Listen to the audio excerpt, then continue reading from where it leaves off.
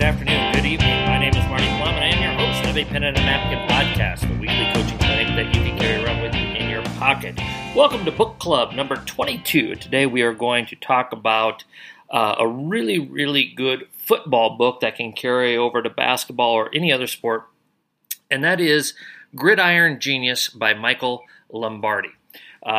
And as I go through this stuff, some of this is directly from the book, some of it is paraphrased to apply to basketball, but it's all coaching. And Lombardi, who's a former National Football League general manager, studied under three of the most influential coaches in NFL history: Belichick, Al Davis, and Bill Walsh.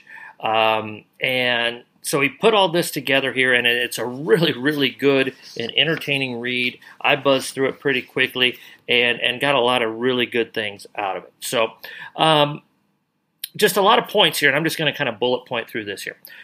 Culture eats strategy for lunch. And a lot of times we as coaches focus on the strategy of things.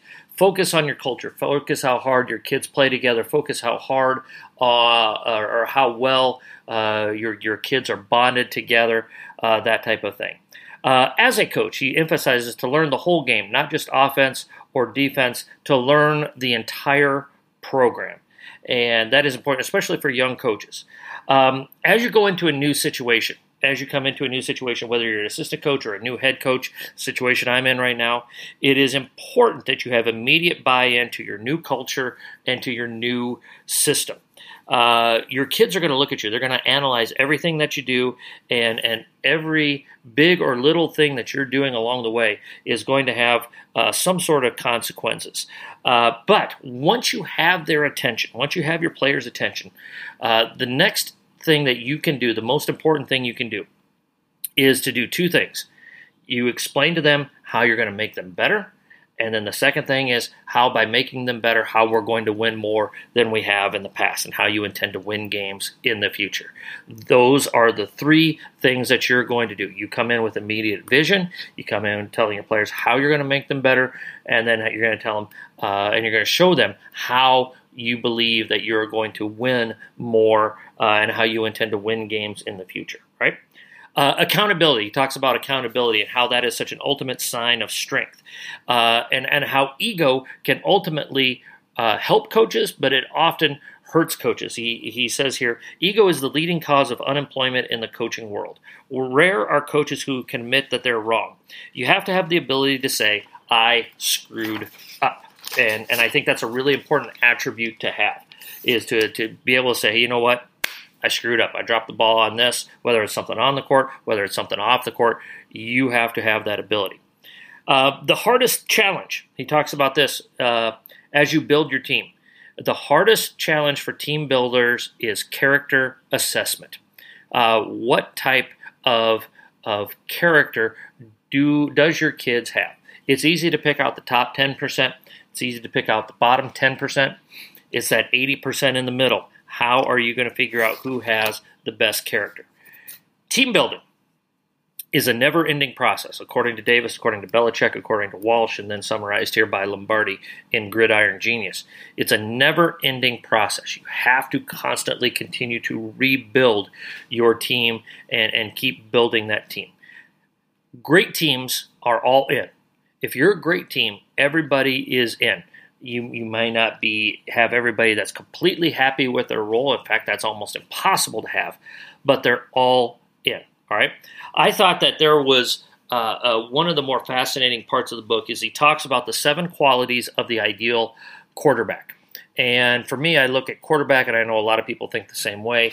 The ideal quarterback, you correlate quarterback with your point guard. And I think, I'm not going to go through the whole list, but I'm going to pick out 4 things here that I thought were really interesting out of these 7 qualities. Number 1 is to find winners. And when I coached college ball, I loved tough point guards who found a way to win. And in high school, if you have a tough point guard who knows how to win, everything else goes by the wayside. Maybe they're not perfect. Maybe they're not great shooters. Maybe they're not the ultimate defender or whatever it may be. But it ultimately comes down to, as my friend Babe Kwasniak would say, winners win. And so you need to find winners. You need to, the second thing is you need to find a point guard or a quarterback that has tough skin and thick skin and that can overcome adversity, because you're going to have ups and downs. You're going to have successes and you're going to have failures. And how do you respond to that adversity? That is really, really important in your point guard. Your point guard has to have a tremendous work ethic. The ball is going to be in their hands a lot, and they have to show that they've earned the trust of the team to have the ball in their hands that much. And then the innate ability or the it factor. Do they have that feel for the game? Do they have that indescribable thing that we all know when we see it? With these guys, for Al Davis, it was Kenny Stabler. For Bill Walsh, of course, it was Joe Montana. And then, of course, the greatest combination is Belichick and Brady. Well, Stabler, Montana, and Brady were not exactly the physical marvels that a Dan Marino or a John Elway or other quarterbacks have been, even like a Michael Vick or these really athletic dual threat quarterbacks.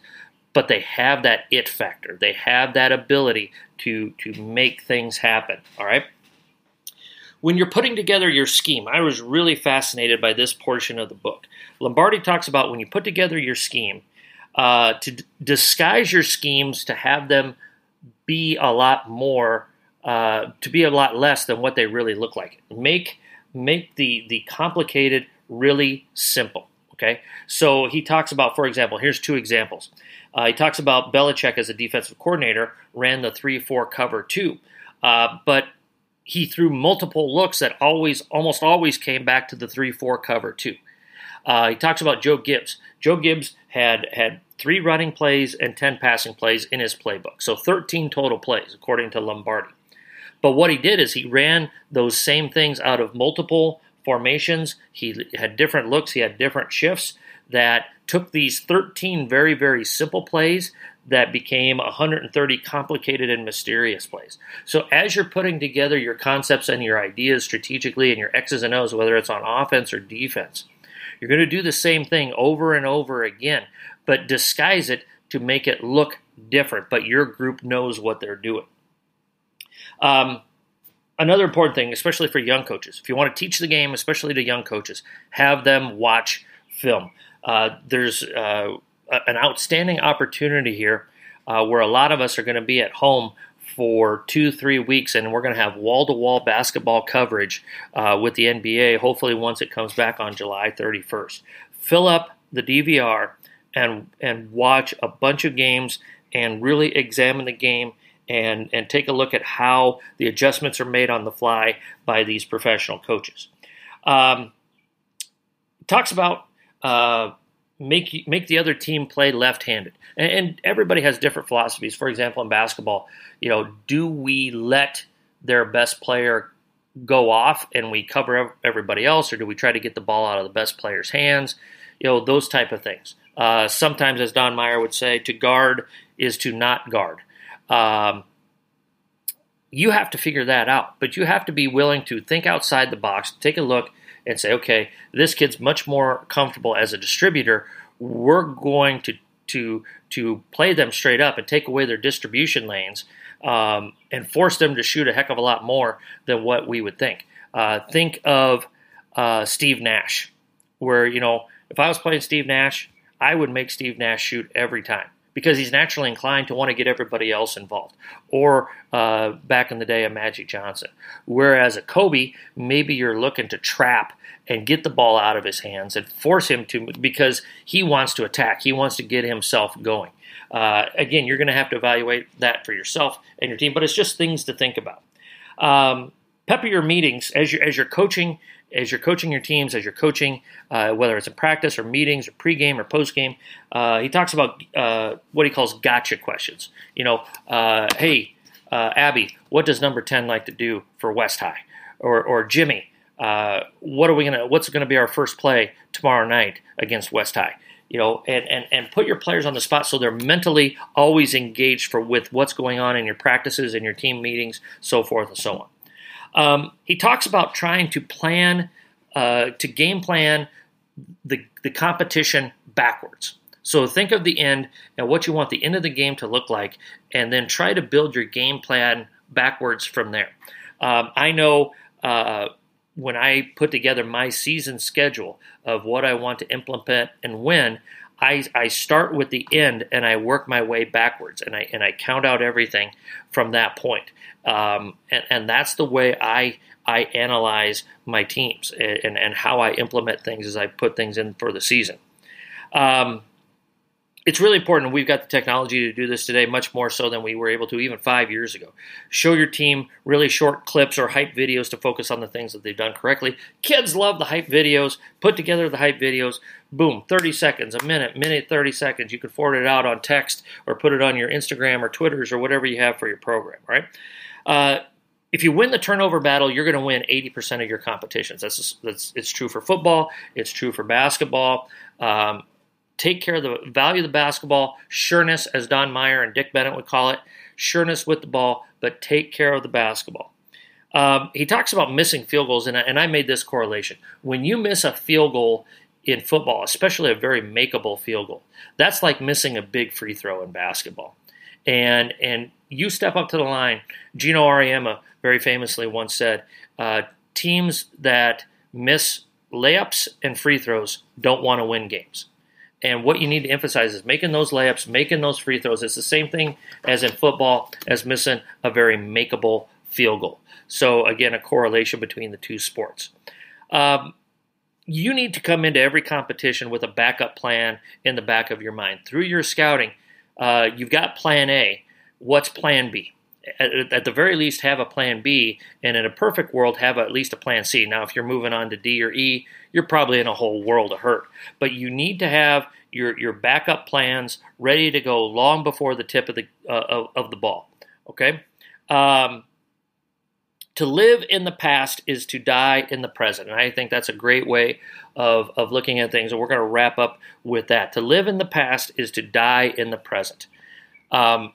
If we look at things, look at how much football has changed in the last 5 years. My goodness gracious, look how much basketball has changed in the last 5 years, or at the very least, 10 years. The big, immobile, non-shooting center is no longer in the game of basketball at the professional level, and that's just going to continue to trickle down. As a simple example, sprawl ball and shooting the three is more prevalent than ever in the last 5 years, and the analytics have taken over the game. If you live in the past, you're going to die in the present. So make sure that you are aware of that and you're getting better. And if you're listening to this podcast, and if you read this book, Gridiron Genius by Michael Lombardi, you're going to get better. You can find it on Amazon for about $11.50 used. It's in paperback now. I really, really encourage you to take a look at Michael Lombardi's Gridiron Genius. It's an outstanding book for any coach in any sport. Obviously, if you're listening here, you're on iTunes, you're on SoundCloud, like, rate, review, forward this out to like-minded people. Again, it's all about helping coaches hone their craft. If you have any questions, comments, suggestions, ideas, email us at apenandanapkin@gmail.com.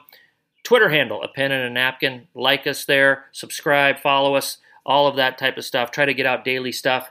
Haven't been as good at it lately, but, still want to stay on top of that. Try to get some stuff out there pretty consistently, at least some retweets and things like that. So this has been Gridiron Genius, book club number 22 by Michael Lombardi. Great read. You won't regret buying it. You won't regret getting out your highlighter and highlighting a whole bunch of stuff. Coaches, as always, pray for peace, stay safe, and be sure to hone your craft one day at a time.